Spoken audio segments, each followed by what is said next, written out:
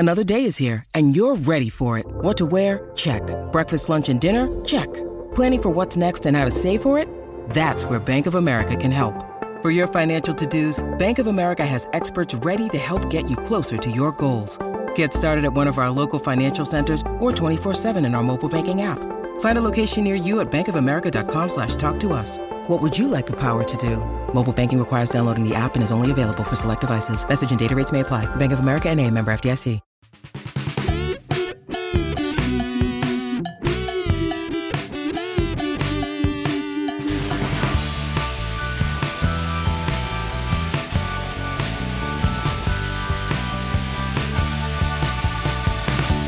Hail cheaters, and welcome to the Always Cheating Podcast. My name is Josh. I'm here with Brandon. Brandon, how are you? I'm great, Josh. Always good to talk to you. Always good to see you. It was fun to see you yesterday. Shout out to Smithfield Hall in Manhattan that were lovely hosts. We didn't know that they were going to get quite a showing for the Der Classico with Bayern Munich, Borussia Dortmund. Bayern clinches their 10th league title. Every Bayern fan in New York was I know. there. Who knew there were so many Bayern fans? We were the two idiots trying to watch Brentford Spurs, and at halftime when the Bayern Munich trivia contest happened, we were like, let's just go watch this at our respective homes. Yeah, and also it was also just like a bad match to watch on TV because Brentford have this, I mean, honestly, a pretty bad kit, right? The red and white striped kit. But then in contrast, it was them and the lavender. And I actually like the lavender of Spurs in general, but the lavender and the red and the white, it just did not work on the screen. It did not look good. With the sun shining on the bright green pitch. It was was just like visual dissonance. It was very difficult. But anyway, it felt in spring is a tough time for Premier League. But it was good, just you and me, the original cheaters out there, chopping wood, watching live sports out in the city after you've gotten over your COVID. So I feel like we're back. We're back. We're back in a big way to finish out this FPL season. And the theme you've drawn up here, Josh, for this week is 4 FPL game weeks to go.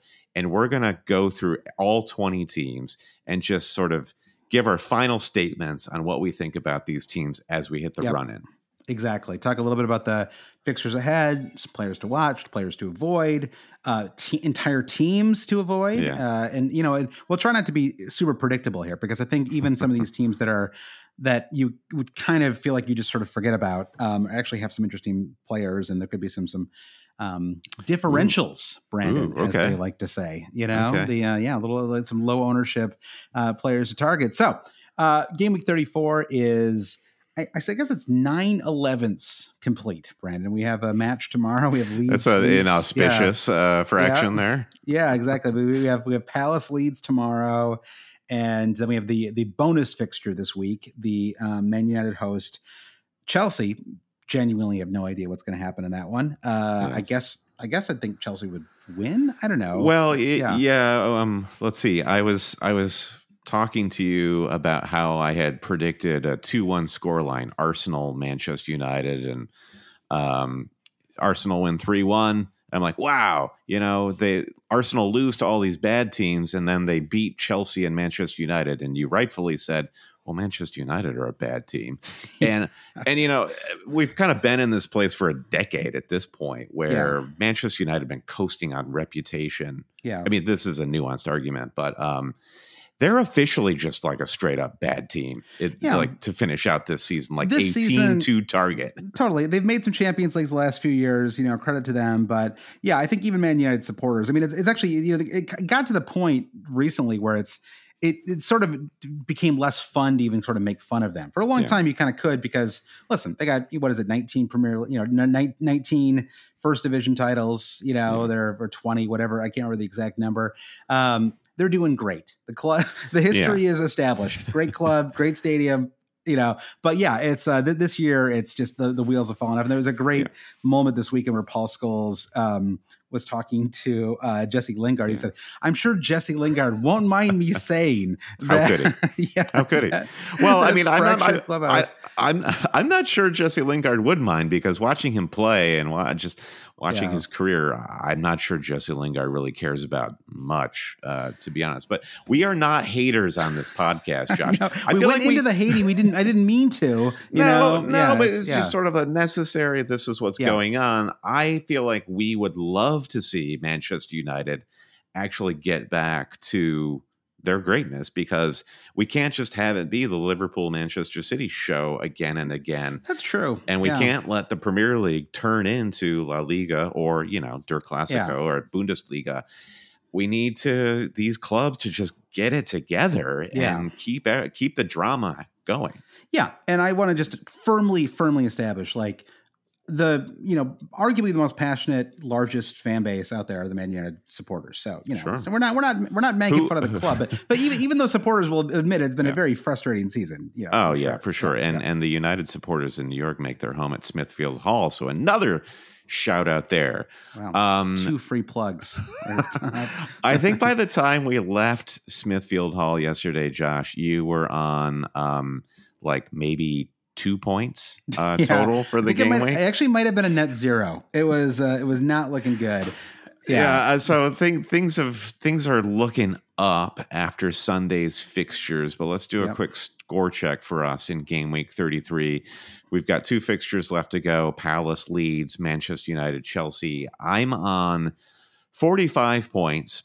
We talked a lot last week about the Manchester United and Chelsea doubles in 33, and when it came down to it for the deadline, I just couldn't get passionate about either of the teams, any transfers. I just decided to hold the line with Havertz and Reece James, and I made no transfers. And things are looking really bright for me when the Saka goal and assist go in the first half of the first game of the game week. And then all the air just steadily got let out of the balloon. I'm currently on 45 points, though, thanks to Nick Pope and I guess Salah and Trent getting 11 points combined. I've captained Havertz, so I'm hopeful that, yes, what we have said about Manchester United is true. They're among the worst teams in the division, and Havertz gets another start and gets me some returns, but above the average of 39. It was really surprising that I thought he would be. I mean, honestly, like when that lineup came out, because I went a little different with my transfers. I did just because, again, 5 weeks to go going to this game week, and I just wanted to be a little bit different. And part of it is I didn't want to move. The only player I could really move for Havertz or for Havertz or Mount would have been Philippe Coutinho, and just moving him when they play Norwich in 35 and then have back-to-back double game weeks. I just didn't want to waste that transfer. And so I decided to gamble. And I also was planning to captain Mo Salah. And so I decided to, and so it felt like it wasn't quite as important to me to have one of those midfielders for, just for coverage. So I decided to gamble a little bit, and I went with 3 Chelsea defenders. So I had Reece James, of course, who didn't play. Maybe he'll play on Thursday. We'll see. It's several days away. It's a late match this week, so we'll see. Yeah, what's the word on his injury? I'm going to Dinnery's site right now. Yeah, Tuchel had a quote where he said something like he just felt a little sore. He thinks he'll be back.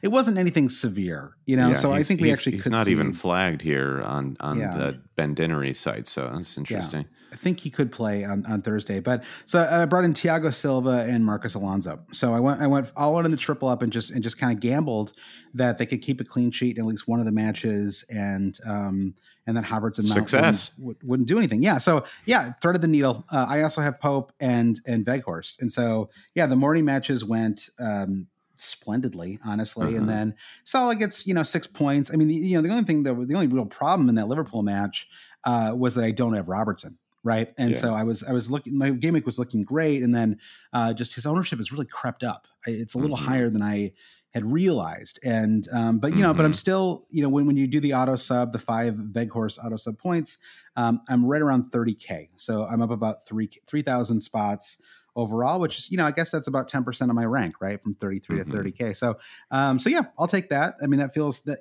pretty good. And then, we'll see what happens at the end of the week. And I think they could keep a clean sheet on the road for sure.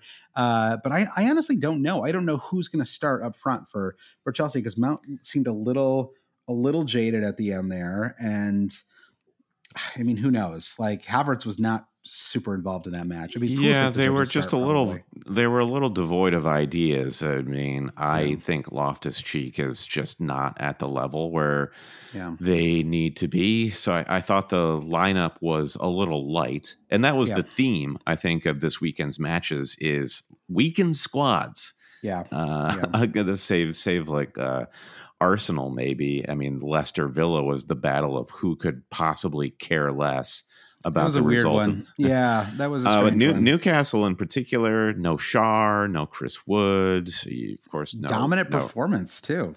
And still, I mean, Newcastle now in the top 10 in the division. So just like, Eddie Howe, congratulations.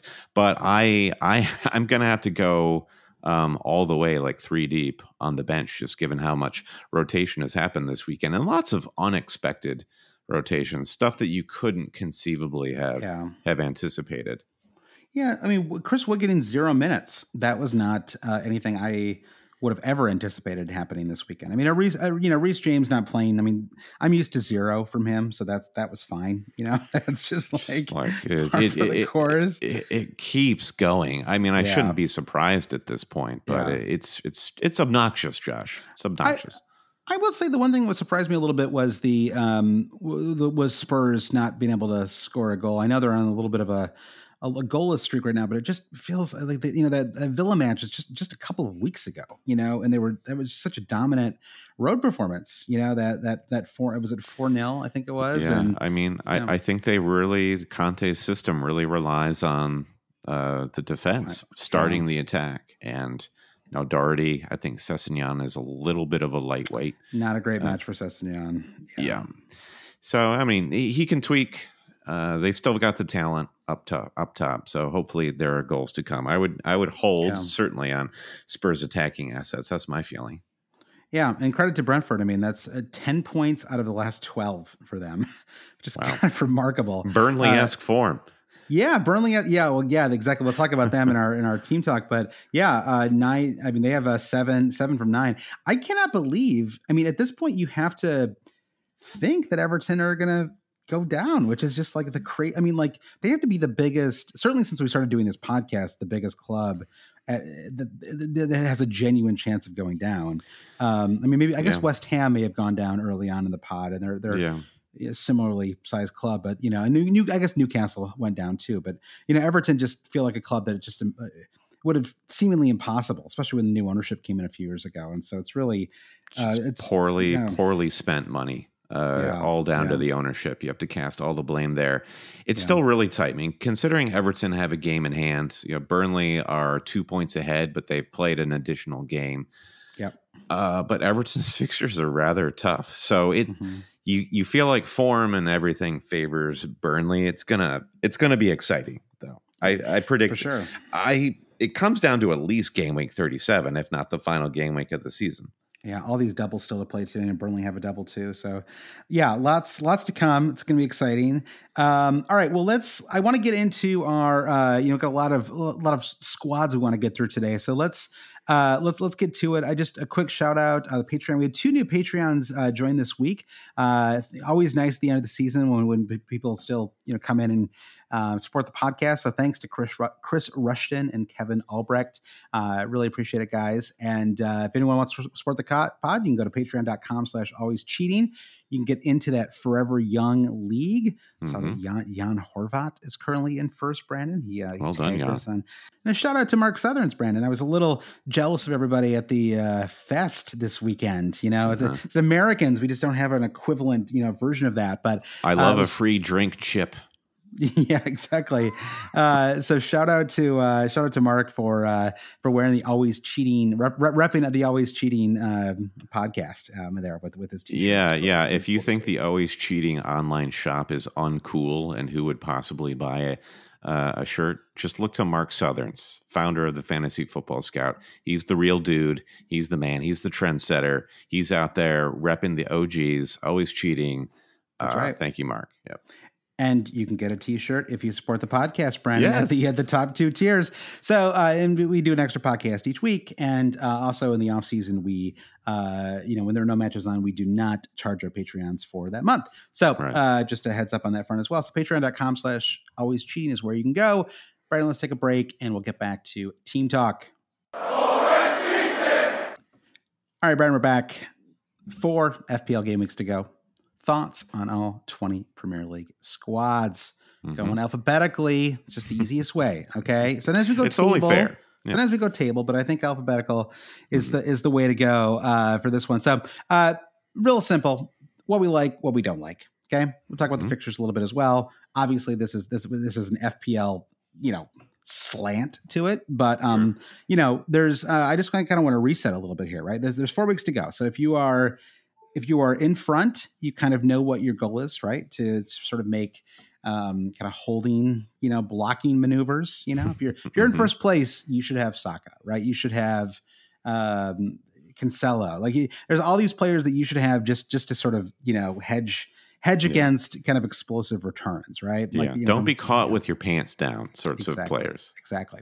So if you're chasing, you have to do something kind of like I did this week, which is the Chelsea defensive triple. You have to do a couple of gambling moves and you just have to accept that they may not work, right? You can't, if you gamble and it blows up, you can't go crying about it because that's the whole point is that it's a low risk, it's a low probability proposition. You are gambling, but sometimes that's you have to gamble a little bit down the stretch if you're chasing. So obviously there's like a lot of in between as well. Like there's people who are just chasing for cups and things like that. And that's kind of has its own strategy, right? Where you just maybe want to drill down in a particular, game week. And that's not really something we can talk about in this week's pod, but good luck to you if that's where you are. Safe journey. You and I were talking about all the cups and like they're like on the different tab. I didn't even know where they were on there. So if you don't know this, if you just pop onto your leagues and cups page, if you just toggle over, Brandon, there's a whole new world waiting for you. Cups you didn't even know you were participating in. Yeah, exactly. I'm in 3 cups right now, and looks like I'm going to get knocked out of 2 out of 3. So anyway, go check out your cups. All right. So anyway, that's just a little bit of intro here. Just things to think about as you plan for the final 4 weeks. But it's really just good to know where all the teams stand, right? We've talked a little bit about the teams around the beach, and we can talk about that a little bit here. So that's enough preamble. Arsenal, they have righted the ship, apparently. Yes. What a insane turnaround in like 10 days. They went from they've given up on Arteta, maybe he has to go, to beating Chelsea and Man United. It is in microcosm just the whole Premier League narrative always with management, where people are just so quick to be like Arteta, for example. He's lost it. He was never good. He's out of his depth. You just stay the course. It's like, well, it's how you manage your FPL team too. Of like, shoot, I shouldn't have gotten rid of that player. He was actually good, and now he's scoring points. I am so happy, and I'm really, really rooting for Arteta to get Arsenal into the top 4, because I'm a believer. I'm not an Arsenal fan at all, but I'm just a believer in just look at where Arsenal was as a club 5 years ago, just like in perpetual. I mean, not Manchester United today levels of chaos, but fans were always unhappy and displeased, and the squad was always unsettled. And where we are right now is a incredibly likable, gifted young squad with a couple of players who you might take issue with, even with 2 injured sort of crucial fullbacks. They're able to put together some really good performances. And for me, you asked the question, what do I like about Arsenal, Josh? I like Saka plus Odegaard. And that is my current double up with Arsenal in my midfield. They have incredible chemistry. And I think I'm going to enjoy this while it lasts, because I think Odegaard is probably going to be a fantasy asset that we talk about quite a bit and very sort of fraught terms because he feels like a De Bruyne-esque FPL asset where he will be a little bit away from the actual FPL goal action because he's the maestro, much like Kevin De Bruyne on his day can clean up with FPL maybe points. James Ward-Prowse would be maybe a That's fair. Yep. I agree. But right now for the rest of the season, I'm going to ride with Odegaard and Saka. I really enjoy watching the two of them play, and I think Odegaard's got a little something left in the tank for FPL returns. Yeah, and they have a pretty nice run in as well. I mean, I'm definitely with you on Saka. I mean, honestly, Saka is, I'm sort of in the top 5-ish in a lot of the mini leagues that I'm in, and honestly, not having Saka down the stretch here is probably what's going to cost me first place in some of these leagues. It was just almost every year I feel like when you have a pretty good but not quite great season, it's because there's some player who you just didn't get and then you sort of convince yourself that it was too late to get them and it actually wasn't. Sure. And then it kind of is too late because because they just have accrued so many returns. So is it too late now? I mean, you sound fearful of what Saka's going to do, but you still believe, even saying what you're saying, that it's too late to get Saka. Well, I don't think it's too late. I mean, but given my squad, it's the problem is I have other problems to fix, and this is one of the reasons I didn't bring him in game week 33. I was planning to bring him in game week 33, and then Lacazette got COVID, or at the time they didn't really know. It was just he was sick. It wasn't revealed before that game week started, but it sounded like he wasn't going to play in either match, and so I had to bring in somebody for him, and so I didn't want to burn in another -4, for Saka, and so. I think that was, so this is what often happens though, is you don't bring in that player just because there's other fires to put out, other injuries to resolve. And so, and I think that, what hasn't worked recently for Arsenal is the defense. And, I don't know. I mean, Tomiyasu finally came back. So maybe, if he starts next week over Cedric, or maybe you move Cedric to the left, I think that's a possibility. Maybe that tightens things up a little bit.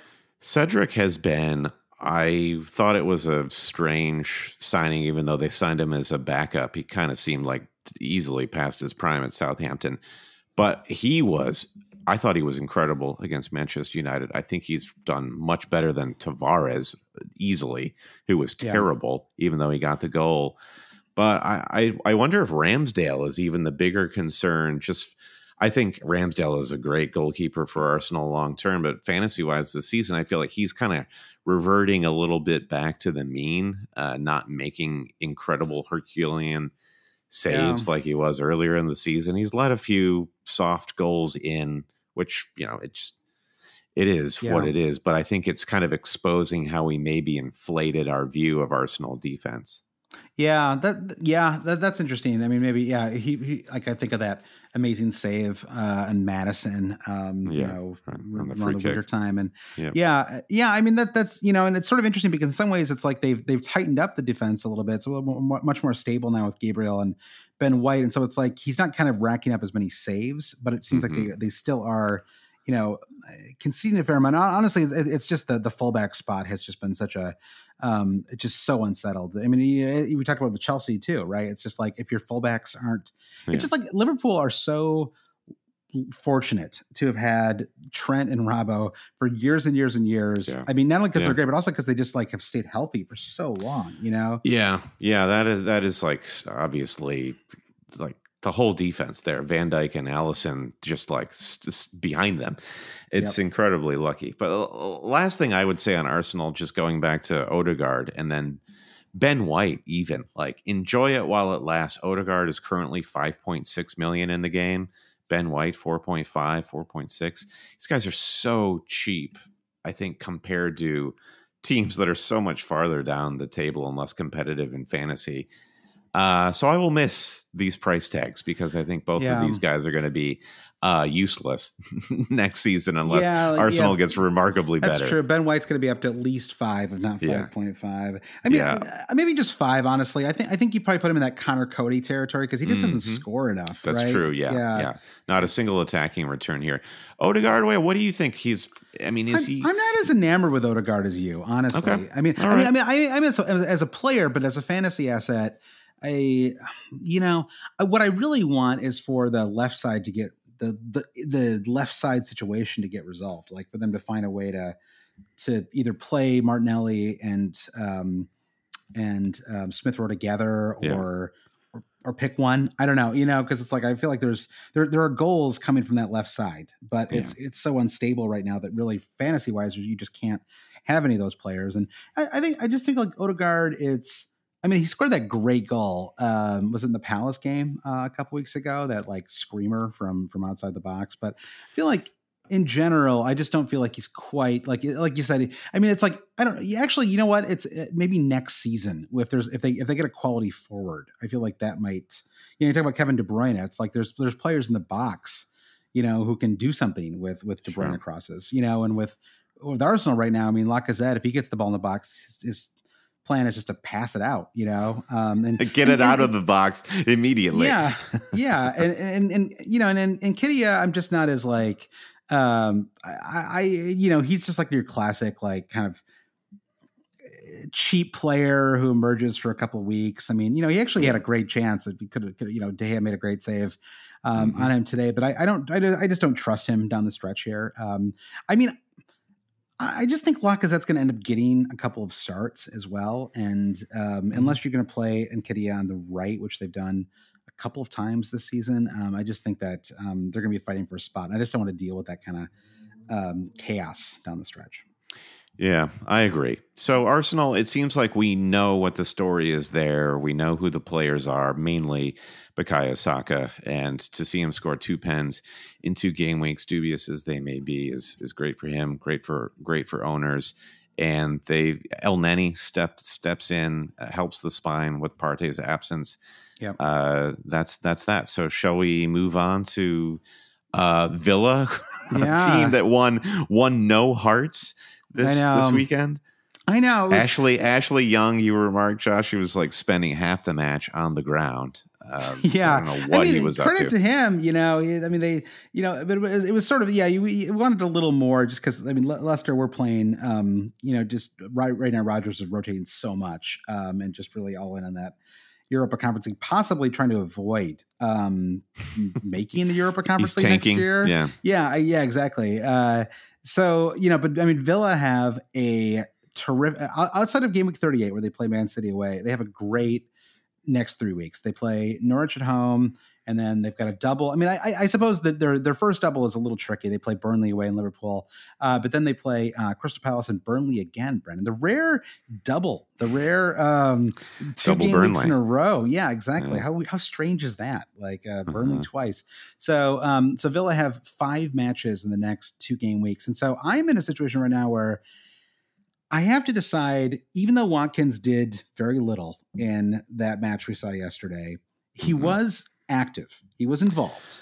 Yeah, he had the bulk of the chances. He blew them all. He blew them all. So how do we feel about him blowing them all? He's cheap.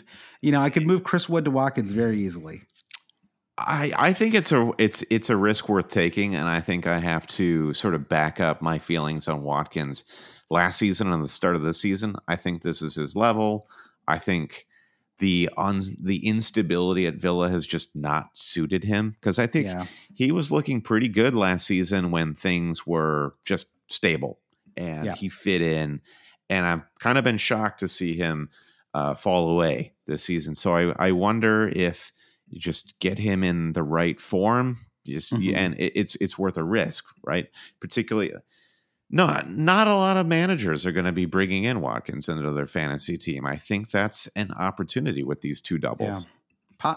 Possibly smartly, to their, but I think it's worth it. We talked about having no strong forward options here, and I don't know, like Gabriel Jesus, is he suddenly on the table, Brendan, after his hat trick +1? What do you call 4 goals? Is there a term for that? You call it a haul, perhaps? A 4-goal haul. Yeah. I think that is actually the hockey term for 4 goals is a haul. Is that right? Interesting. I very well could be wrong about that, but you just call it madness, particularly if you're Gab Jesus. But he was incredible in that Watford match, like Aguero-esque. And that was a performance from a player who has just been told, you're free. you get to go play.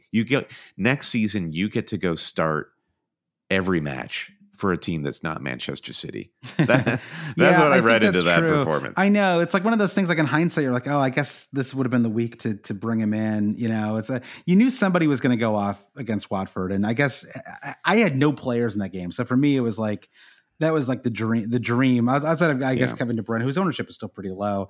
I was like, all right, like if Jesus goes off and they concede a goal, that is like, honestly, they could have conceded 2 or 3. It was a strange match for Man City. Well, we were loving that Rodri, the Shaolin soccer goal where he actually leaps off the crumpled body of De Bruyne to scissor kick, backflip a goal into the upper 90. Very strong goal. Yeah. Kudos to Rodri. Yeah. So outside of, Coutinho is an interesting player at this point, fantasy wise. I mean, he's kind of, he's explosive. Like we know that he can do, he had 23 points in game week 28, right? He had 2 goals and an assist. He is his shirt number too. Yeah, there you go. He matched his symmetry. But he is blanked in 5 consecutive matches now.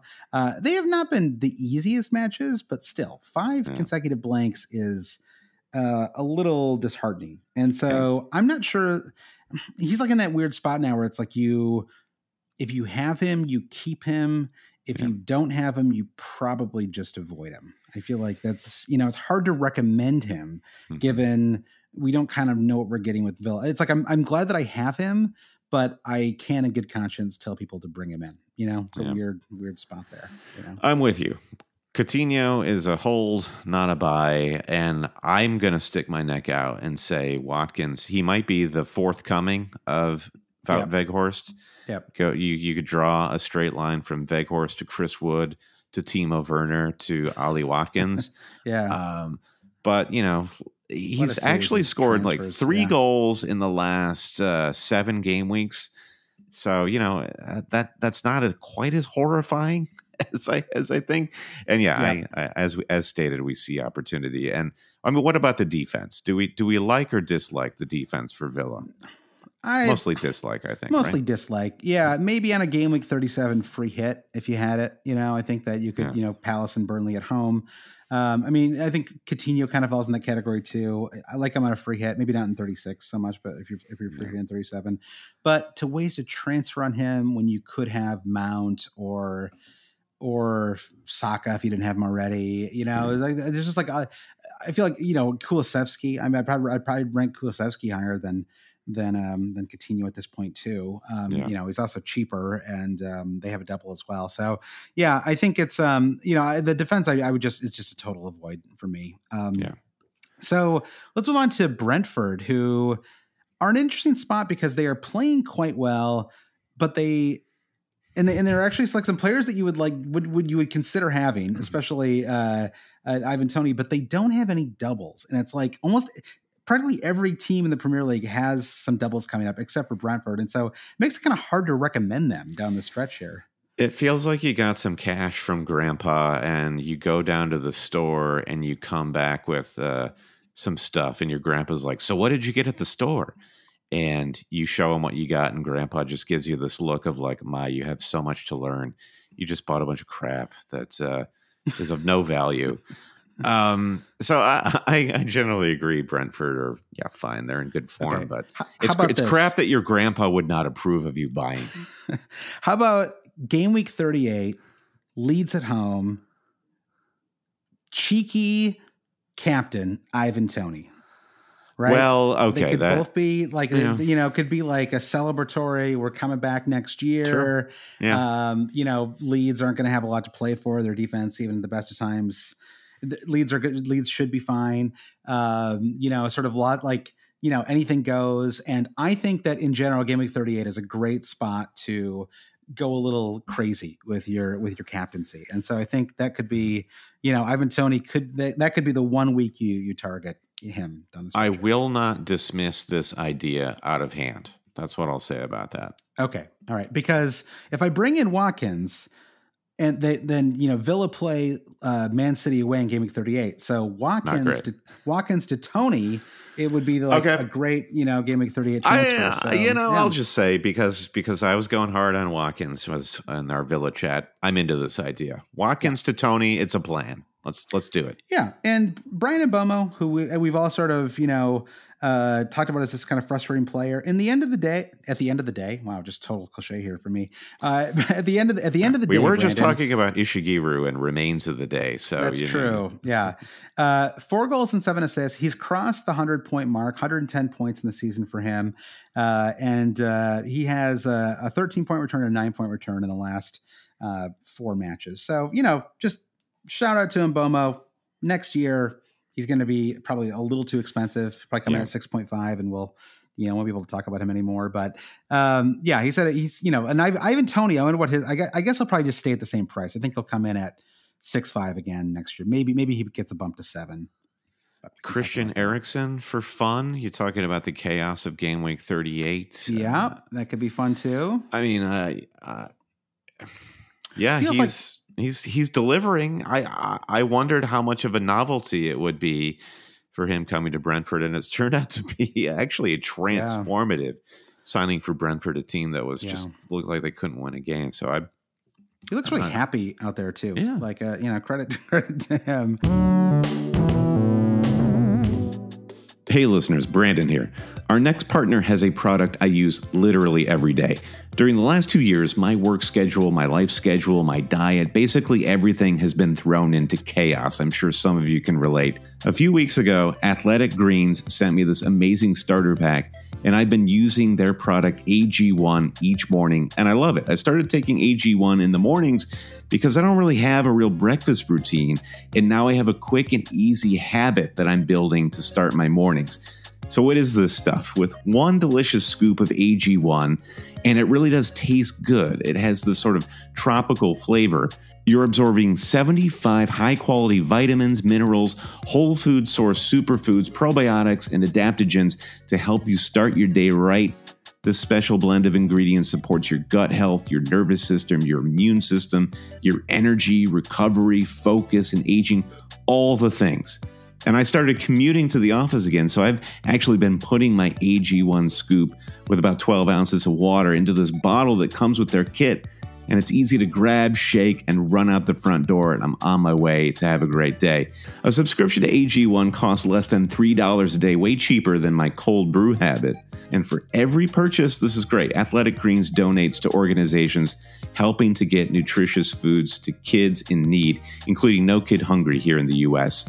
Right now, it's time to reclaim your health and arm your immune system with convenient daily nutrition. It's just one scoop and a cup of water every day. That's it. To make it easy, Athletic Greens is going to give you a free 1-year supply of immune-supporting vitamin D and 5 free travel packs with your first purchase. All you have to do is visit athleticgreens.com/cheating. This is a deal special for Always Cheating listeners. Again, that site is athleticgreens.com/cheating to take ownership over your health and pick up the ultimate daily nutritional endurance.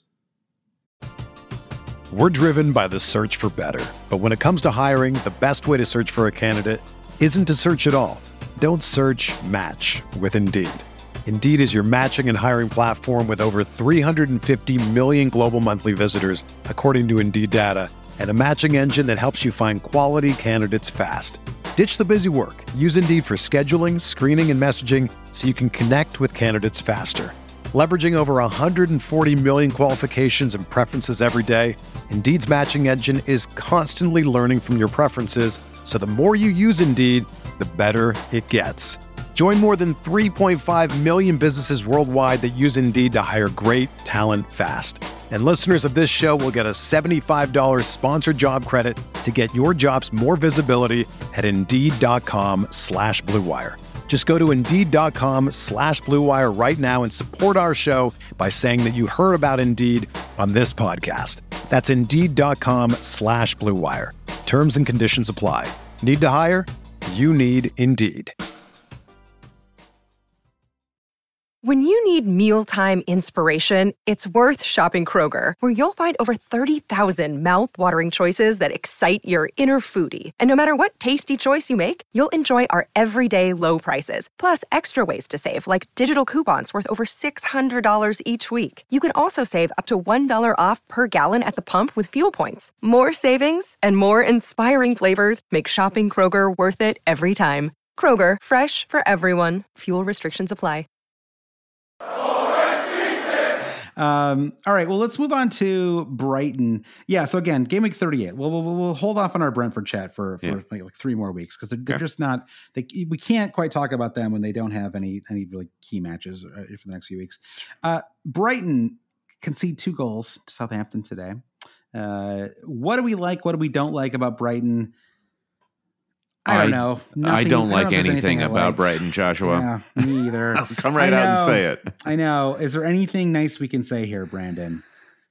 It's tricky.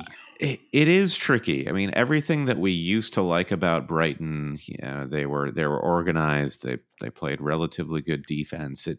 It just all seems so fluky with them. I mean, for them to be so tight and disciplined against Spurs, who were an incredible attacking form, and that game against Southampton was just a mess. It was a total mess at home, no less. So they're just a team that's too up and down, black and white. I'm not feeling them at all fantasy wise. Trossard has come on and played reasonably well the last few weeks. 10 returns in 3 of his last 4.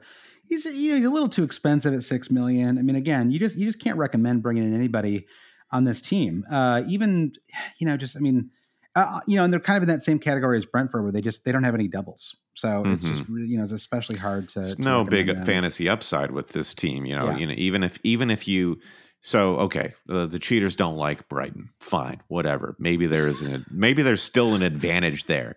The problem is, you're saying, Josh, is there's still no advantage because they don't have doubles, right? So I think that they need like a Dimitri Payet type. I feel like that's like what needs to happen for them. They need to bring in some like talismanic free kick master. I feel like that's really what Brighton are missing right now. And then we can all kind of fall, they need a Mishu, Brandon, it should be Pascal Gross, but Pascal Gross is like the version of Dimitri Payet that is just, get this guy some uppers. He's so down. If you think fantasy podcasts are negative, just look at Pascal Gross. My God. I know.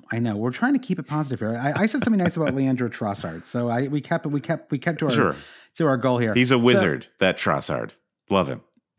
Burnley suddenly, firing Sean Dyche, which I thought was it's a little bit like Bielsa, like 2 moves that I, man on the outside disapproved of, both of which have worked out.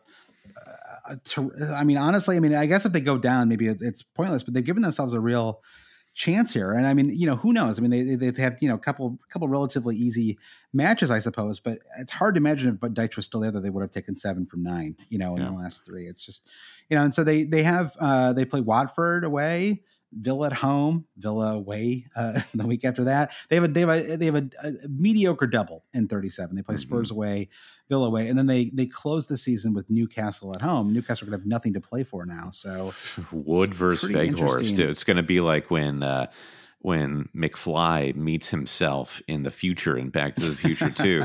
I'm not sure they can both be on the field at the same time. Isn't it? Yeah, exactly. I feel like Veghorst has a lot more intensity than Wood, though. Wood is like he's like the you know what he is? He's the Kiwi. Sure. He's a Kiwi, it's just he's much more laid back. And Veghorst is a German. It's like they're living up to their Veghorst is Dutch though, isn't he?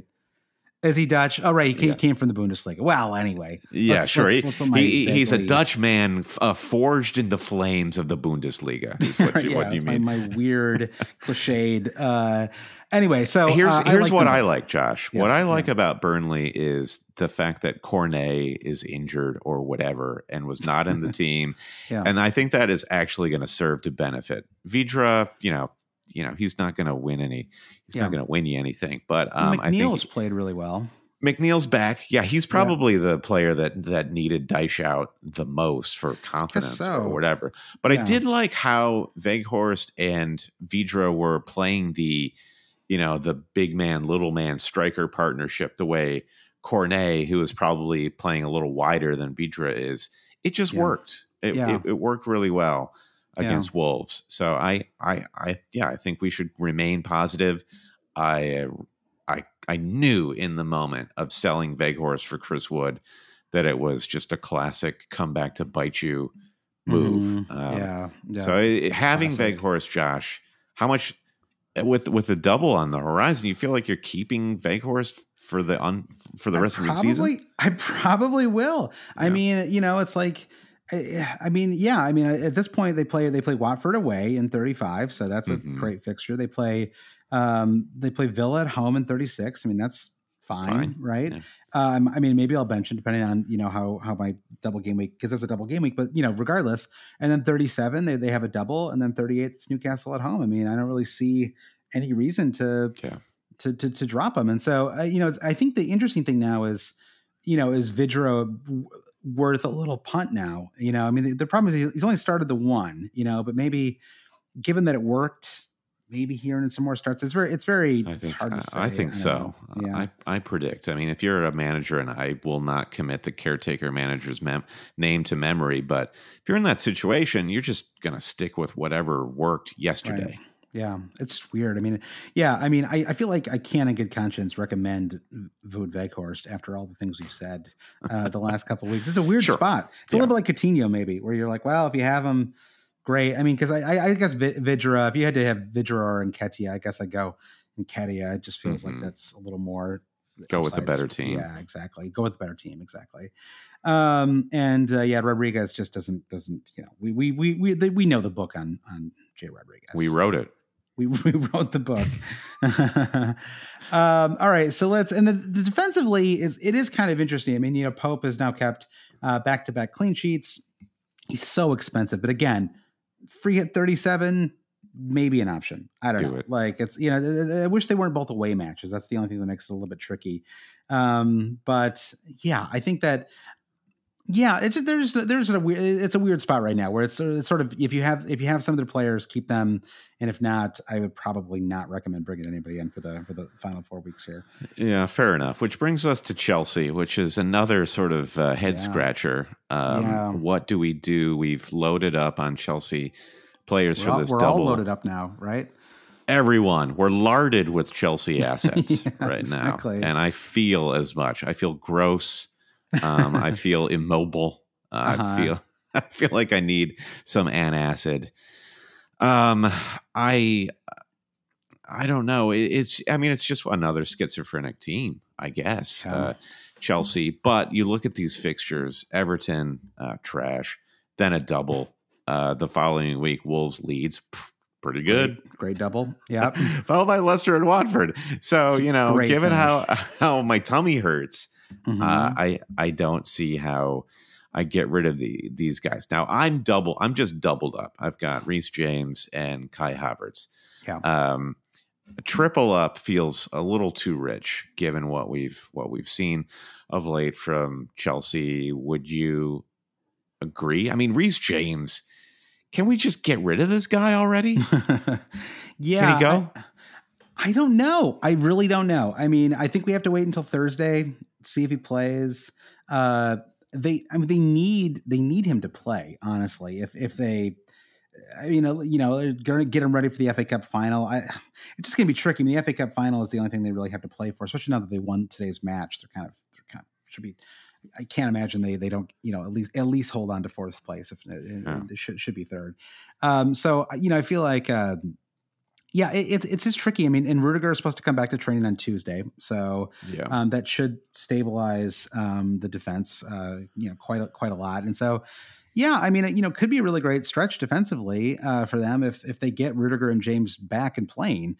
And so it's, I think up front is where it's tricky because, I think that if there was any doubt about Havertz versus Mount, I feel like today's match really answered that question, right? Mount is the player that you want. And, Timo Werner is going to do his Timo Werner thing and just miss. He had that moment where he sort of had the ball and kind of waited like a second too long, hit the side netting. I don't know if you remember that early on. I do. And it was just like, just feels like he should be. It always feels like I've seen this before. Easy for me to say sitting here in my chair talking to you, but it just feels like he should, whatever. He's making millions of dollars to play football. I'm allowed. Everybody's fine, Josh. Don't worry about it. They're all fine. I agree. Mount is the better pick. The reason fantasy managers would have brought Havertz in is because he's just he's the chaos engine for fantasy. Where right. The issue with the eye test on him is that you're not seeing what he does until you see an end result. He's constantly just trying to find that pocket of space he's doing the Gabriel Jesus thing where he's just trying to be at when he's central. He's just trying to be at the end of every move. He's trying to be the punctuation at the end of every Chelsea sentence, and they just can't really. This is a super labored metaphor. I get that. So yeah, Mount is just guaranteed to be a little bit more involved fantasy wise. I just think that Marcus Alonso is probably the one single player worth chasing fantasy wise for the rest of the season. Had some chances, could have scored today. Super involved. Kicking myself a little bit that I didn't go even more all in with my moves and just captain Alonso. I did vice captain him, but I didn't quite. I just thought Salah. I just thought he'd play, and I thought that. I guess what I wasn't expecting was Everton to play for a 0-0 quite so aggressively in the first half of that game. Richarlison. What can you say? It's just like I was at the point today where I was like, you know what? Just culturally, I can't grasp it. Like just in the way, like it's just a totally different approach, the sort of play acting. I think with Richarlison, it's beyond the whole South American dark arts stuff. He's in another world, and no one wants to live in that world with him. So whatever. It's annoying. It's like it really is, and it's. I loved how Liverpool were just like. This is stupid. Like we're gonna play around this guy's corpse. We don't care because everything's fine. He's done it for so many years too, right? The book is totally out on him. But anyway, they won, so whatever. It doesn't matter now. But let's. Well, we're gonna get there in a second. So let's. So I think that I think Werner. I feel like I maybe dodged a little bit of a bullet there. It's hard to talk about them without this Thursday match having taken place yet. But I think that Pulisic will start on Thursday. I think he should. If he had a good performance, maybe he becomes like a dark horse fantasy asset down the stretcher. It feels like Tuchel is sort of trying some different players out right now. He had some comment about it. It was like, oh yeah, like he wasn't getting as many minutes because he went to North America to play in the okay, cool. Like, give me a Thomas. break, man. Like, yeah. Didn't Thiago Silva did for Brazil too, right? It's like, it's ridiculous. So I don't know. Yeah. Anyway, all right, let's move on to Crystal Palace. I think. Well, first of all, I like. We've been kind of big on them all year. I like what they've done with the club.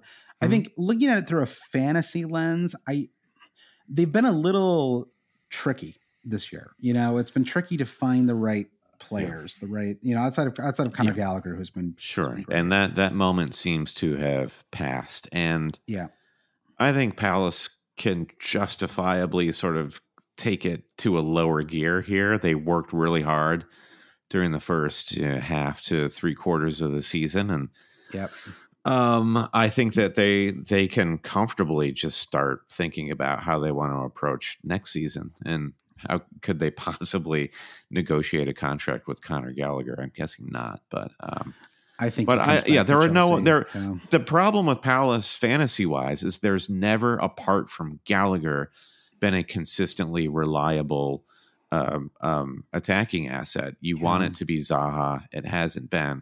Mateta, no, that didn't work. Edouard, that was pre Mateta. Olise, they've all had moments, but nobody's strung anything together. So as we look at just 4 more game weeks in the season, there's no justifiable reason, nor do I think there's an advantage to getting any Palace player.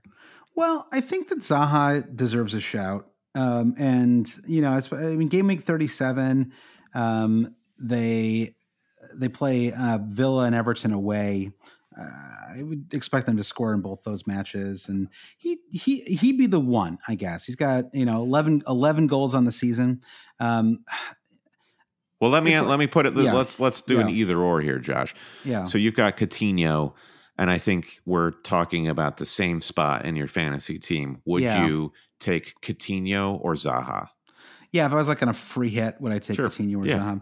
I think in 37, which is where you'd want Zaha, I would take Coutinho just because both those matches are home and Zaha is away in those two. You could maybe consider like Havertz to someone like Zaha could maybe make sense in 30 and 37, just because Chelsea double in 36 and then Doan in 37. So that something like that could maybe make sense. Kulusevski. Maybe, maybe I'd opt for, although he doubles in 37 as well. So Zaha would be the only one. And then I think defensively, they just have they've been stronger than we probably have given them credit for. They, kept Man City and Arsenal scoreless at home the last couple of weeks. Only conceded 1 away to Newcastle last week. They have their moments, but again, it's just like, are we really Han Solo style? Yeah, it's like, it's so funny. It's like, I feel like if I had a free hit, like there's so many players that I would consider. And maybe you grab, if you just need like an enabler, like maybe you grab a Tyreek Mitchell, just for, for a bench spot or something like that. Yeah, I go Guéhi over Mitchell, though I like Mitchell. Guéhi is much more a threat on set pieces with 2 goals this season. I think both on corners. So yeah. And so by the time people listen to this podcast, they're playing tomorrow. So this will either sound great or dumb, depending on how things shake out. If they win 5-0 or lose 5-0. Josh. Yeah, that's true. I'm sure it'll sound great. All right, Everton. Okay, so obviously there are things we don't like here, Brandon. But to start positively. This is how I'm going to talk during this section because I have to hold my nose because they're so stinky. I know. So they play Chelsea at home in 35. Obviously not great. They have doubles in 36 and 37, and their 37 double is actually quite good. They play Brentford and Crystal Palace at home. Anthony Gordon was awesome today. Was not able to score a goal, but he was a terror. Trent Alexander-Arnold basically just tripped him because he was just like running around him so much. The commentary put it nicely where Trent just had to commit to a yellow, and that was the sole intention. Though he barely touched Gordon. But Gordon, what I like about Gordon, God, I'm going to sound like Lee Dixon here or something like that. But you put him up against Richarlison, where Gordon was riding challenges because Gordon was trying to see a wider picture of the pitch. And, he was like, the only way we're going to score against a team like Liverpool is to try and break through a couple of tackles and open up some space. We're not going to score in a set piece with the losers we have on this team. Yeah. So I'm with you. I've been really impressed with Gordon and just how he's risen to this level. One thing I like about him too is that because he's so cheap, I think his price right now is 4.6 million. But because they have these doubles in 36, 37, I actually think he's good enough to start. So both those game weeks. So if you were in a spot where you were trying to figure out how do I have, Salah, Kane and KDB or something like that, right? Like some like really expensive combination of players. I think having someone like Gordon just starting the 4.5 million guy, and maybe you have like Ramsey from Villa as well as your other cheap player, and you can rotate them a little bit if you needed to. I think that's what makes him appealing is he does help fund especially Man City, who are just like a hard to get sometimes because they're so expensive. Yeah. So I think that the Gordon would be the only one. Is there anyone else on Everton we'd even consider? It was nice to see Andre Gray start in this derby, and I didn't think he was bad. No. He had one shot that was rifled at the upper left corner, but unfortunately, he just hasn't seen enough minutes under Lampard for us to confidently say so. But he's just one player I think of. I guess, despite what we've said about Richarlison, he is that higher ceiling differential in a double game week. And with Calvert-Lewin basically being totally crocked, he's going to play every minute. God, I know. I actually wonder if I can get over my own personal bias and bring him in. That would be like, that's when something we've talked about a lot this season is like how much that your personal biases can hurt your fantasy game, and here's another 50-50 for you, Josh. Yeah. Watkins or Richarlison? Don't do this to me. Don't you dare. Not you, Brandon. It's like a Good Will Hunting. I'm going to make you look like a fool one way or another. Well, I mean, I guess I would. I mean, Watkins has actually outscored Richarlison on the season, just barely. I think Watkins has 8 goals to Richarlison 7. So I will go with the premier goal scorer, Brandon. And Very good. Go with Ollie Watkins. They're like exactly the same price. It doesn't, there's not a lot between them. All right, Leeds. Tricky stretch here. Obviously, they play tomorrow, so we'll see what they look like. Jesse Marsch has righted the ship, but the next 3, they're a little bit like Brentford or whatever, where it's like maybe like in the last match or two you could consider that. But Man City, Arsenal, Chelsea, in 35 and 36. I mean, they're just kind of off the table fantasy wise, right? I agree. I mean, I couldn't even tell you what their defensive starting lineup has been the last month. I've been so far removed from the stakes there. And do you still have Rafinha?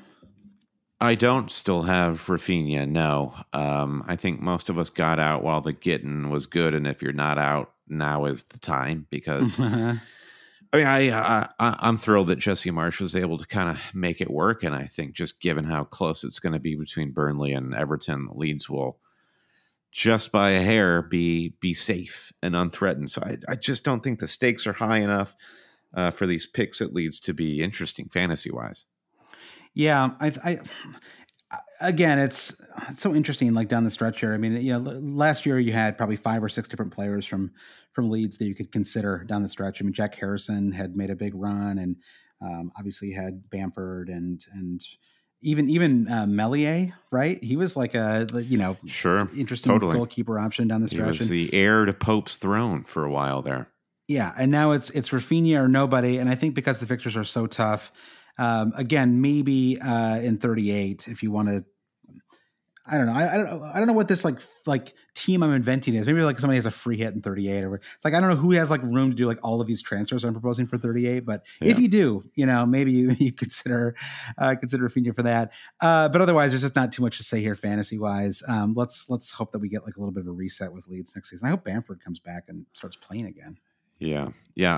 I hope Leeds beats Crystal Palace so they can just be free and clear. I mean, right now they're just 2 points ahead of Burnley.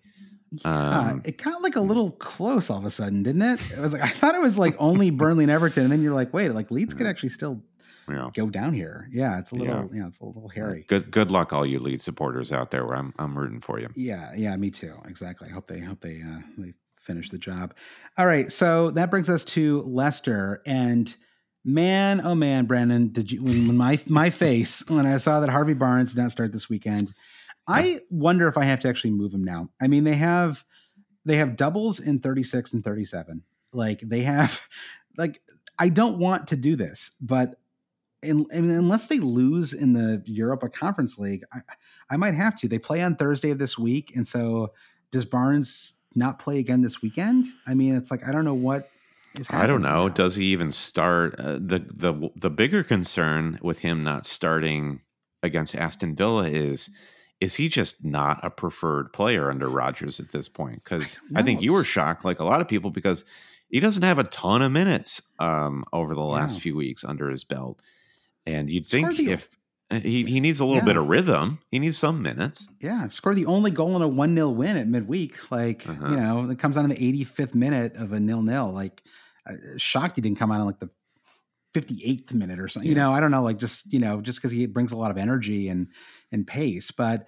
so I don't really know what to do with him right now. I mean, they play Spurs away But now that it's not even about the fixtures at this point with them. It's about whether we think Rodgers will start these guys. Yeah. And, like Madison started today. So if he starts at midweek, then you have to assume that Madison will not start this weekend. And maybe that's the one that Barnes starts. And then, so it's just, and then they'll play the second leg of the Europa League the following week. And so, you don't really want to be dropping these players because game week 36, Everton, Norwich at home. Terrific. Yeah. Game week 37, Watford, Chelsea away. The Watford match is good enough that the Chelsea one's just kind of gravy, get a couple extra points, like from starts maybe. Right. And then Southampton is their final match, which is a, really nice game week 38 fixture. So it's I don't really know. I mean, defensively, would you consider anybody now? They have looked a little bit stronger the last couple of weeks. I think the only guy is Schmeichel. Schmeichel is because this fixture congestion that you're talking about is going to plague virtually every player. Yeah. And Schmeichel will play every match. So I think he's the guy. The whole team, it's between Schmeichel and Madison. And if they, for instance, go 2-0 up against Roma for the first part of this tie on Thursday, I'm like, get rid of everybody but Schmeichel in your fantasy team who plays for Leicester. Yeah. I am worried too. I really am. Like a 1-1. That's what's going to happen. It's going to be a 1-1, and it's just going to make everything totally chaotic.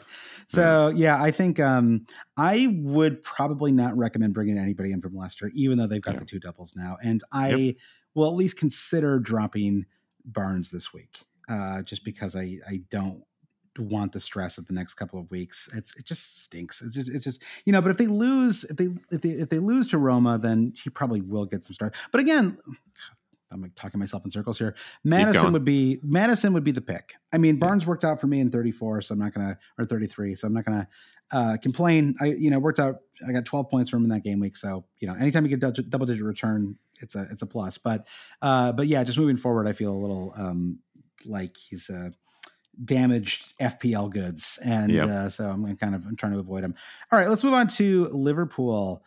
What we like, everything.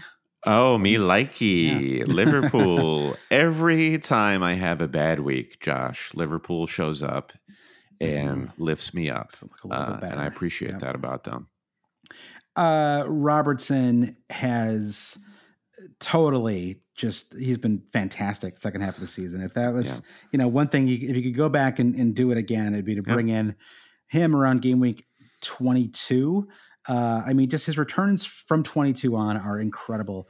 12, 11, 6, 7, didn't play in the Norwich match, 13, 6, 6, 12, 6, 0, 6, 15.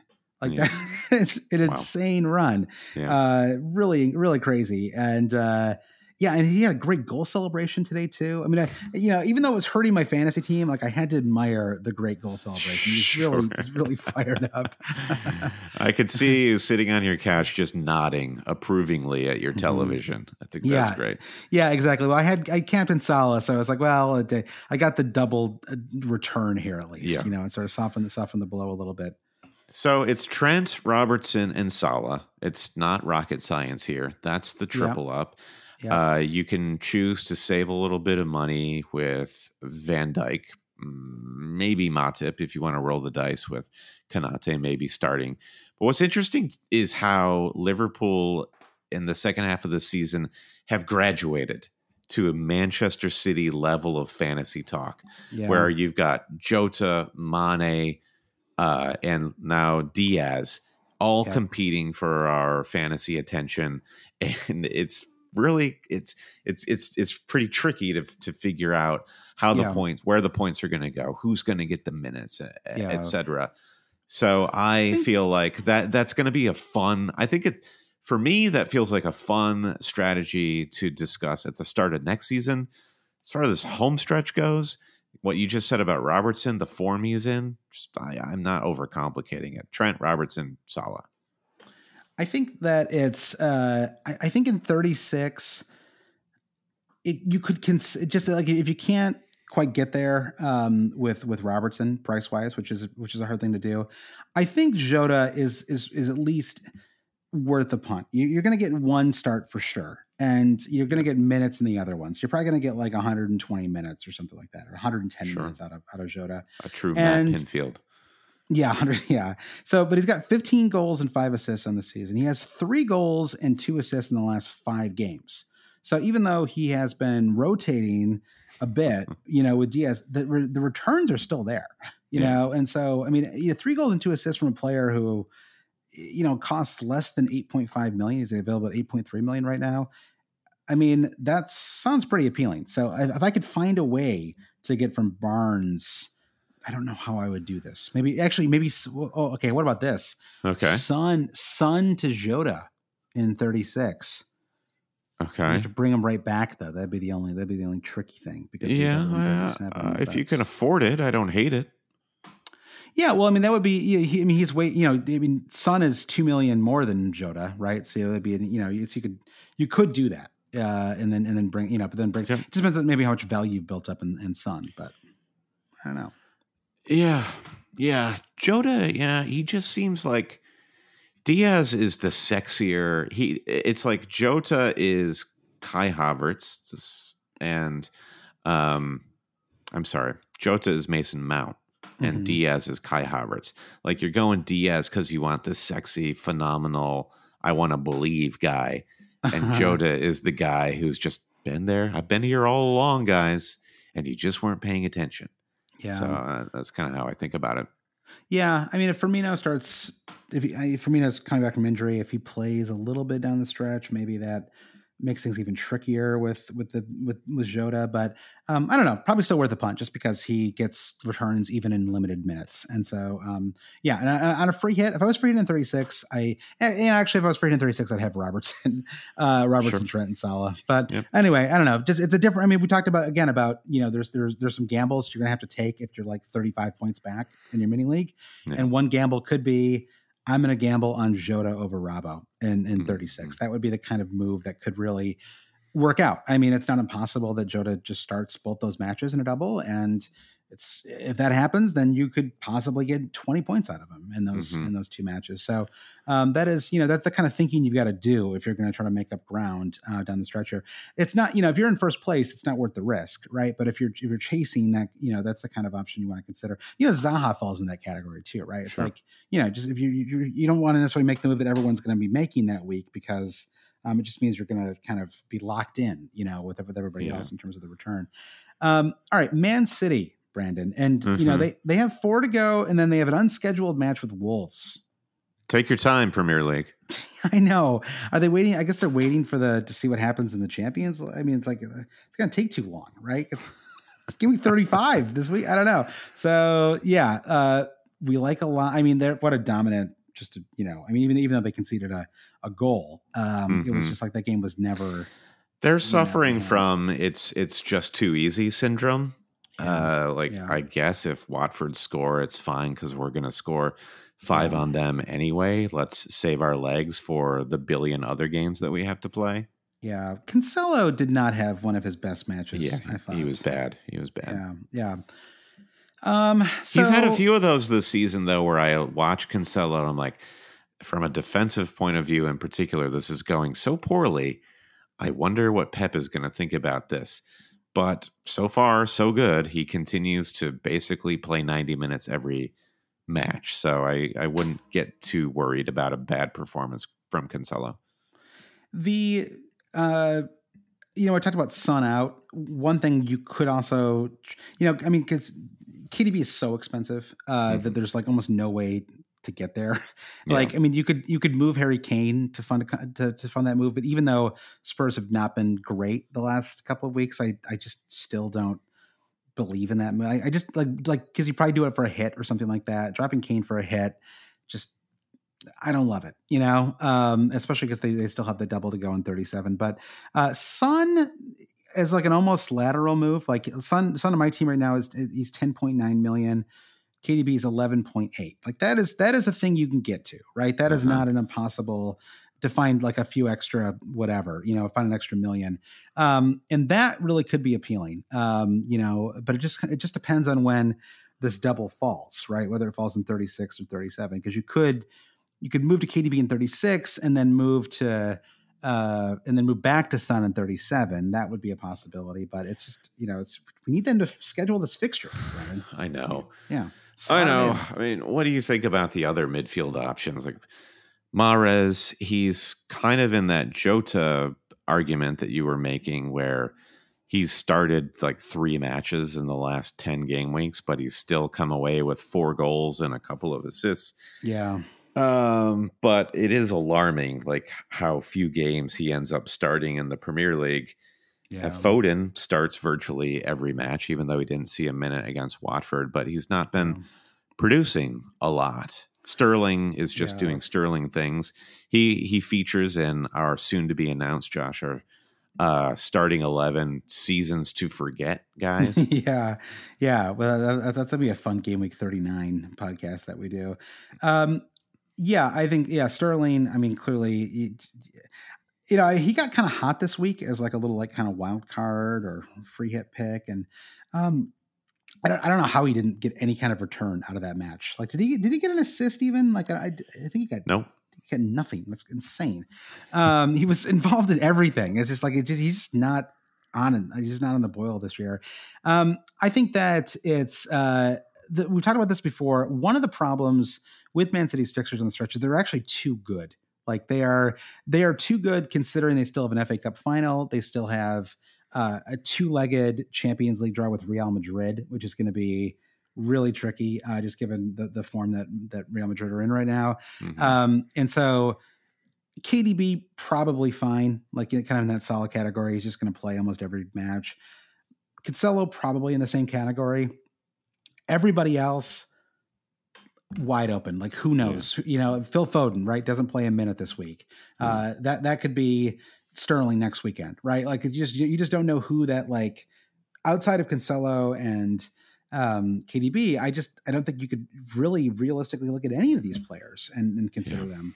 Yeah, I'm a little disinterested in City at this point, even their defense. I mean, I keep beating the Cancelo drum of he's a must for the stretch, but I do worry about them being dialed in these easy Premier League fixtures for keeping easy clean sheets. They'll have a few, but it doesn't feel anywhere as good as doing the Trent Robbo double up. So I'll be looking maybe to actually shift Cancelo to Robertson for the double. Yeah, that's interesting. And again, we just need to find out when that double for Man City, slots in. Yeah. So, I mean, I guess Laporte is still cheap enough that we should really. I mean, we didn't talk enough about the defenders probably here, but I mean, Laporte's only $6 million. Like he's definitely 5.9 even. I'm seeing 6. I think if you refresh your page. Oh, did he go up tonight? He went tonight. Yeah, exactly. Just happened. Real-time price changes. All right, I'm going to hit refresh here. Brandon discovers Laporte has gone up to $6 million. Okay, there it is right there. All right, Brandon, let's take a quick break. By the way, we've got a handful of teams to go, and then we'll come back and wrap things up. This is the story of the one. As a maintenance engineer, he hears things differently. To the untrained ear, everything on his shop floor might sound fine, but he can hear gears grinding or a belt slipping. So he steps in to fix the problem at hand before it gets out of hand. And he knows Grainger's got the right product he needs to get the job done, which is music to his ears. Call, click Grainger.com, or just stop by. Grainger, for the ones who get it done. All right, Brian, we're back. Man United is the next club we're here to talk about. Not a lot to like here. Credit to Ronaldo. Had a horrible, tragic week. Scores a nice goal. Didn't take the pen. Afterwards, Rangnick said that he could have taken the pen, decided he wasn't kind of emotionally, didn't want to do it, and it wasn't the right place to take it. And so Bruno took it. Bruno is just not. Hey, it's been a great week for the stutter, skip, hop, and a jump pen. between Bruno and Jorginho. Just get out of here. Yeah. So Man United, they don't even play in 37. They play Brentford, Brighton, Palace. I mean, it's not a terrible finish, but I just think you can't have any of their players down the stretch. And if you have them, you should be transferring them out for double game weekers or anybody. Yeah. Yeah, it's very instructive, Josh. Like if somebody needs to hop on a phone call with us for us to show you how the transfer page on, fantasy.premierleague.com works, we can show you hit the X next to the Manchester United player, pick a different player from a different team, and then click accept and make sure that you confirm that transfer. Yeah, lock it in. Exactly. If you're playing that free hit, make sure you confirm that free hit. You don't take a minus 52 or something like that. Yeah. But listen, we should educate our listeners on what Team Viewer is. This season's shirt sponsor for Manchester United, just so they know to look out for it. And if you see Team Viewer, it's bad. And you don't want to see Team Viewer. That's their shirt sponsor. They were Chevy trucks or what have you was replaced by Team Viewer, which I think is I missed that. Viewer. It's the most unremarkable kit sponsor I've seen in a long time. I think it's some sort of office software where you can spy on what your colleagues are doing or something. All right, so we'll sorry, Man United. Let's reset next season. Newcastle, they've had a great run. They stabilized. I think Chris Wood out makes a lot of sense for everybody who, like you and me, unfortunately brought him in.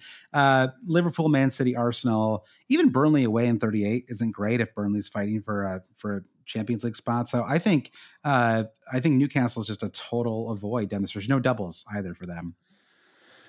Yeah, and so all right, here's the either or, like Bruno Guimaraes versus Anthony Gordon. You're talking about two roughly 4.67 mids that you can bring in and start week after week. Is he that cheap? Yeah, it's 4.9. Yeah. Wow, geez, he is cheap. That's interesting. Well, I guess I'd go Anthony Gordon just because they have the two doubles. Yeah, right. And so that just makes him, and he's also a little bit cheaper. So I guess that's that puts him over the top a little bit. But yeah, I guess he's going to be up to $6 million next year, right? It's yeah, certainly. The worry I have is in the defense, Fabian Schär, who was, I think, a great pick a couple of weeks ago, is benched in favor of Lascelles. I wonder if that's just a favor to Lascelles, who was the club captain for a while, and he's just kind of been bombed out of the team because he stinks. He gets a few minutes against Norwich when a fixture they probably pretty confident going into, but I am admittedly worried because Schär I'd keep just for the monetary value. I don't want to waste a transfer on him, so I'm just gonna see what happens next game week with him. He's been rock solid in that team going back to game week 13, basically, and a couple goals in his last 10 or so matches. So I think you're right. I think that might have just been a one-off, just a little rotation move. So I mean, he's like a keeper, but I think there's certainly I wouldn't be transferring anybody in, and again, it'd be like Man United. I'd just be looking that those are the spots where I'd be looking to double up on. I'd be looking for double game week players for the final two doubles. Norwich, they do have a double. I suppose Pukki could at least enter your thoughts just because it's been such a struggle with these cheap forwards, finding anybody that you could look at. But realistically, I would not bring in Pukki, and nor would I recommend anybody bring him in. So that's, I mean, shout out to our friend Ian Stimson, who I was chatting with him, and I was just, he was interested in bringing Pukki in, and I just thought, why would you? And he has outscored certainly Chris Wood over the last 3 weeks. Yep. I don't think Wout Weghorst is the same, but there are fantasy points for Pukki. I think he's an interesting swerve. Yeah. I don't hate it. 4 goals and 2 assists in his last 7, which is pretty strong. But I just don't see. I don't see it. And and especially now. I mean, I think Norwich, if they're not officially down in the next week or two, they effectively are, right. And so they're not going to have really anything to play for down the stretch here. I mean, I think that Newcastle match kind of, if there was any doubt about that, sort of put the nail in the coffin there. So I think Pukki's just playing to get into Valhalla at this point. Exactly. We're all rooting for you. Yeah, he's the Northman of the Premier League. All right, Southampton. Broya, I can't talk about it. Like this is one of the, I don't really know what I think about it, but it feels bad. And it feels like one of the more obvious dumb picks in fantasy this season. And I feel tricked because he looked for like a solid month there. He looked like a really strong number 9, like a Erling Haaland type, right? Like a big, like massive forward who just used his size well and had some pace. Seems like he just lacks experience, and he's somebody that's just going to have to be put back in the deck of cards and come back to him at later seasons because it's over. Yeah, and Southampton can score. I mean, the Huijsenhüttl. It's like just Heisen. It's a hard word to say. Hasenhüttl. Thank you. Jeez, I could not get that one out there. But yeah, with a squad, you just really never know what you're gonna get. But they are capable of scoring. It's just Broja hasn't quite been able to fit into that squad. And James Ward-Prowse, I mean, just like one of the steadiest players in fantasy. It's like he's the man.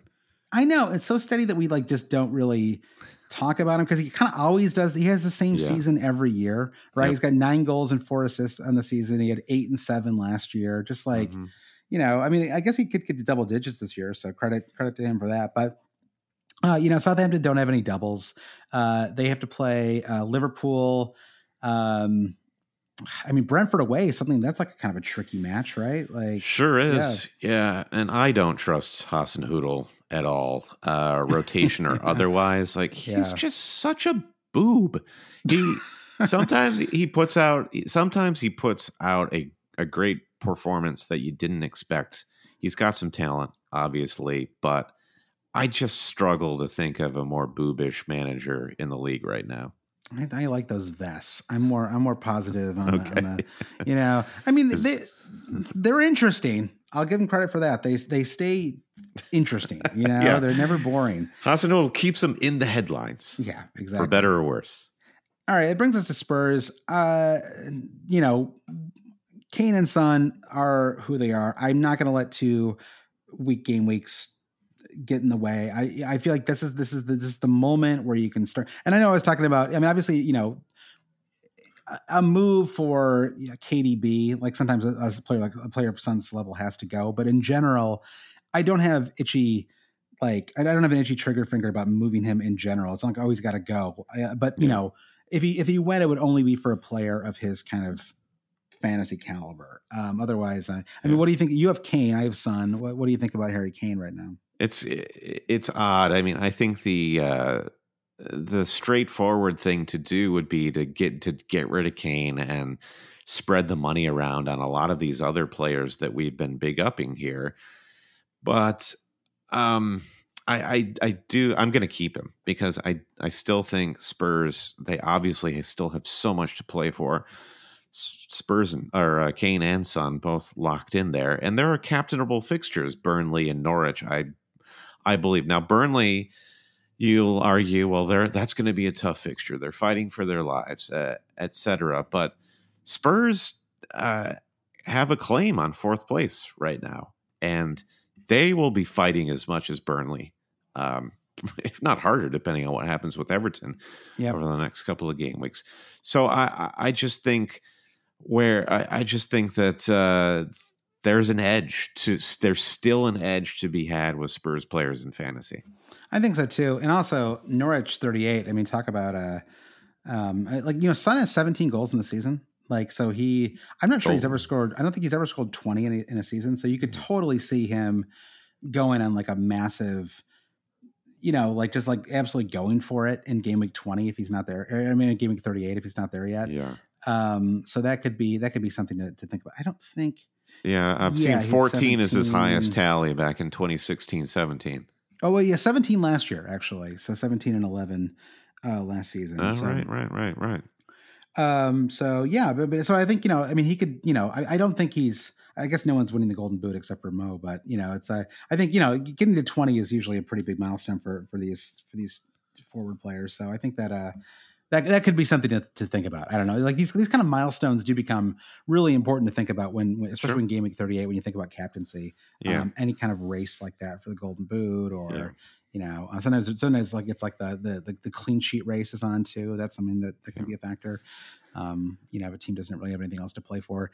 All right, and then defensively, I think we just have to avoid Spurs, right? Because it's just. Yeah, it's treacherous. I would shout out Ben Davis at 4.4.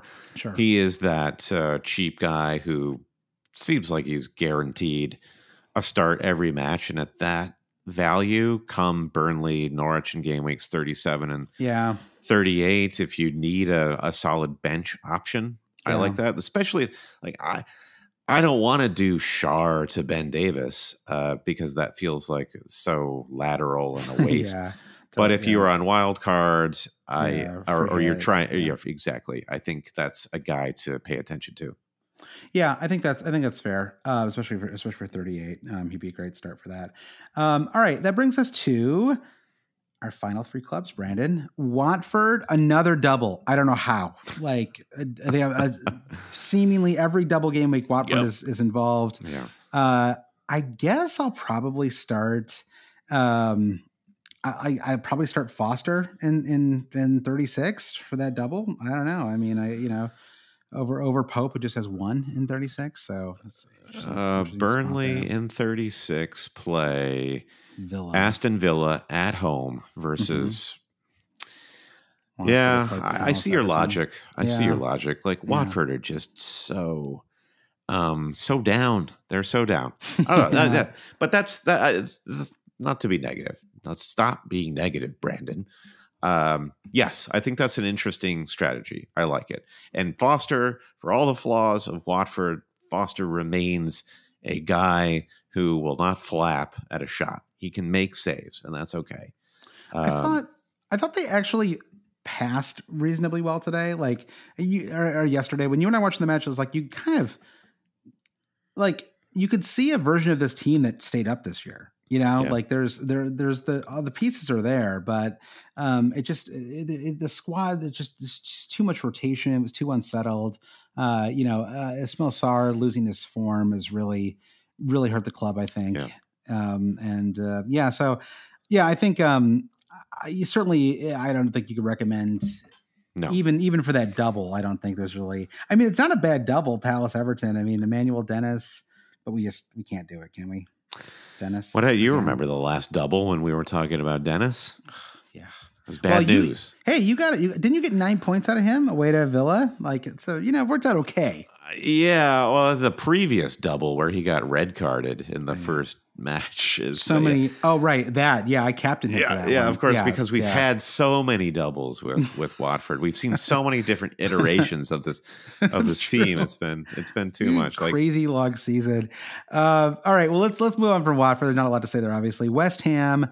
I think that we saw today what we needed to see, which is that West Ham smartly. Clearly, if they win the Europa League, they are in the Champions League next year. Yep. They're not going to get a top 4 spot this year. There's just a little too many teams to leap over to get there, but they could get there with Champions League. Yes, they should go all in on that. And I just think that means you've got to avoid all their players fantasy wise. And they quite simply could win the Europa League. I mean, totally. Eintracht Frankfurt beat Barcelona, but what's going on there? It's within their reach. I love it for sure. Winnable tie for sure. Yeah, and then the other the other side of that is Leipzig and Rangers. So I mean, it's not like it's like this. It's not like there's like one of those like they're not going to have to play Unai Emery in the final. Exactly. If they're playing Unai Emery, they probably wouldn't win. But so I think they really have a shot there, and that'd be really cool. I mean, I'm definitely rooting for them, and I really hope that they make it through. So I'll shout out to our friend Eric Freeman, Eintracht Frankfurt supporter. Right? Indeed, yeah. It's Eric Freeman versus Tom Campbell. May you both have fun. But yeah, the center back thing is really outrageous. So Zuma, we don't know when he's back. He's got an ankle injury. Diop ankle as well. Igbana with a knee injury, and now Dawson with red card suspension. I saw that Zuma has his trial for the cat kicking incident, and the date has been set for a week after the Europa League final. So wow, we'll see what happens there. Yeah, you're right. Zuma, and now Dawson's going to be out for the weekend, right? Yeah, so it's a one-match suspension because it's not violent conduct or anything like that.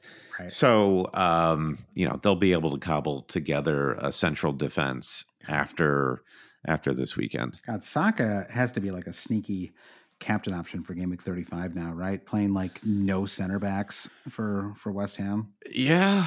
It's going to be flashbacks to you got Declan Rice playing in center back like Jordan Henderson for Liverpool a couple of seasons ago. Yeah, who are they going to play? That's going to be really crazy. So, and Dawson had a good game too, today. So, all right. So West Ham, we got to just avoid, but congrats to them for being in a position where they get to take out the Premier League because they got something else, happening. Yeah. So, it brings us to one final club, Brandon, your favorite club, Wolverhampton Wanderers. They do have a double. It just has not been scheduled yet with Manchester City. So they still have to play Man City at home, Chelsea away, Liverpool away in 3 of their final 5 fixtures. Yeah. One being a double. Watching Wolves the last month or so has given me a greater appreciation for Graham Potter because I felt like we were seeing the Graham Potterification of Bruno Lage. Like, look at Lage. What he's done coming in for Nuno. Wolves are a strong team right out of the gates, really hard to break down. Mm-hmm. And now Wolves just are so unimpressive, whereas Brighton are, coming back, fighting to end the season. Right. Potter's back, looks fine. And it's made me realize, okay, Bruno Lage, we still don't know what he's about.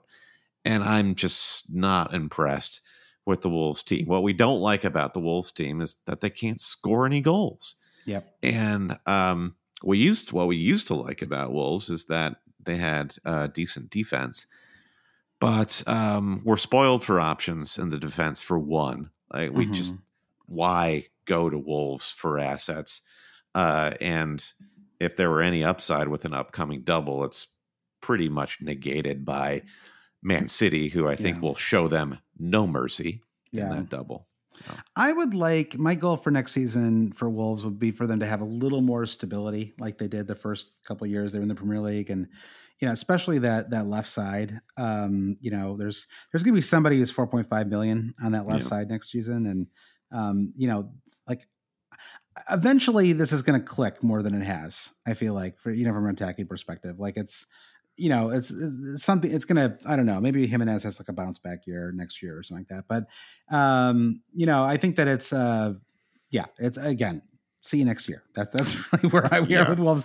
I feel like we've done that for about 6 clubs, but that's really what we've got to do. You really have to just kind of look at the next 4 fixtures, especially if you're trying to make up ground, and just honestly eliminate about at least a third of the clubs because they don't have anything to play for. They don't have doubles. There's no strategic benefit to having them, and so you just got to avoid them entirely. Yeah, and the teams that I think we've written off, there's often chaos the last couple of game weeks of the season because all the teams are sort of out to lunch.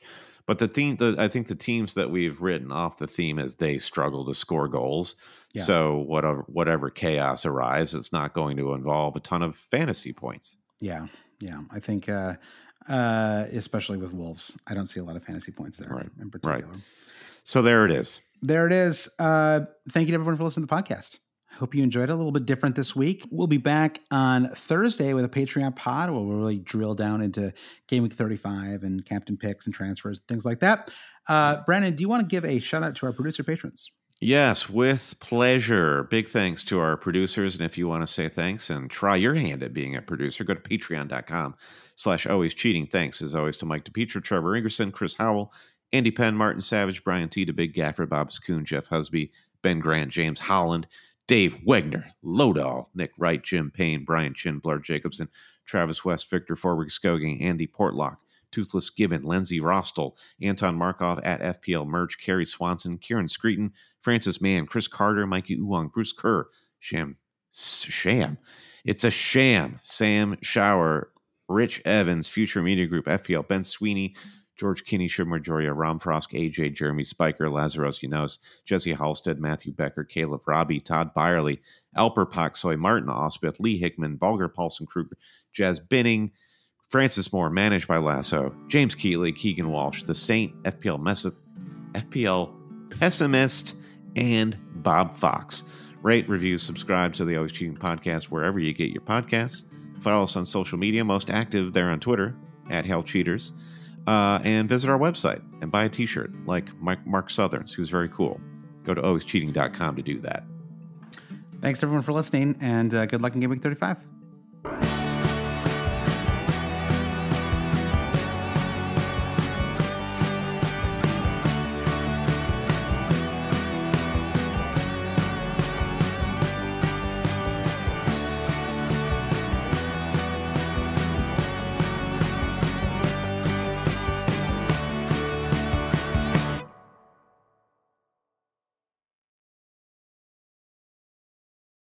The headlines remind us daily, the world is a dangerous place. The elites in charge say everything's fine, stop noticing. But you know better. And your gut knows that time is short to prepare for a world that is 4 missed meals away from chaos. My Patriot Supply has helped over 3 million families become more self-reliant and is the company Americans trust to prepare. Go to MyPatriotSupply.com and secure their best-selling 3-month emergency food kits. Each contain delicious breakfasts, lunches, and dinners, averaging over 2,000 calories per day. Secure at least 1 food kit for each family member. For a limited time, save $200, plus get free shipping on all their Ready Hour 3-month emergency food kits. You're not ready if it's not Ready Hour Foods. My Patriot Supply also has solar power generators, water filtration units, biomass stoves, heirloom seeds, and critical survival gear. Shop MyPatriotSupply.com today. MyPatriotSupply.com.